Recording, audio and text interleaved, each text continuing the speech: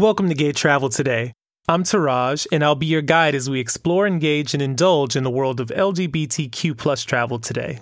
Now, Vermont may not be the first state that screams gayborhood, but the Champlain Islands have been providing an inclusive space for the LGBTQ plus community to kick back and relax across stretches of beaches, water, and trails. If you're looking more for a seabound adventure, cascade across the waters on the Driftwood Tour, which sails you directly to Burton Island State Park. Here you can soak in some rays near the beach and grab a picnic table to have lunch along the water. Or you can grab your art and caffeine fix at Green Tara, which features art by local queer artists and delicious tea and coffee beverages. You can also get in touch with nature by riding and biking along the trails of Sandbar State Park, which has a beautiful sunset view similar to a Georges Seurat painting. Have any of you out there been to the Champlain Islands? Share a picture with us on social media by hashtagging Gay Travel Today and Saggy Travel. Also follow me on Instagram at Taraj08, that's TERAJ08.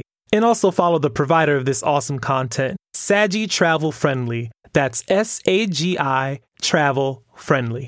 And remember to use the Gay Travel skill to book your next destination and also get those much needed up-to-date travel advisories. All you have to do is enable Gay Travel skill on your favorite voice assistant and tell it to simply open Gay Travel. I'll catch you tomorrow, so bon voyage wherever you are.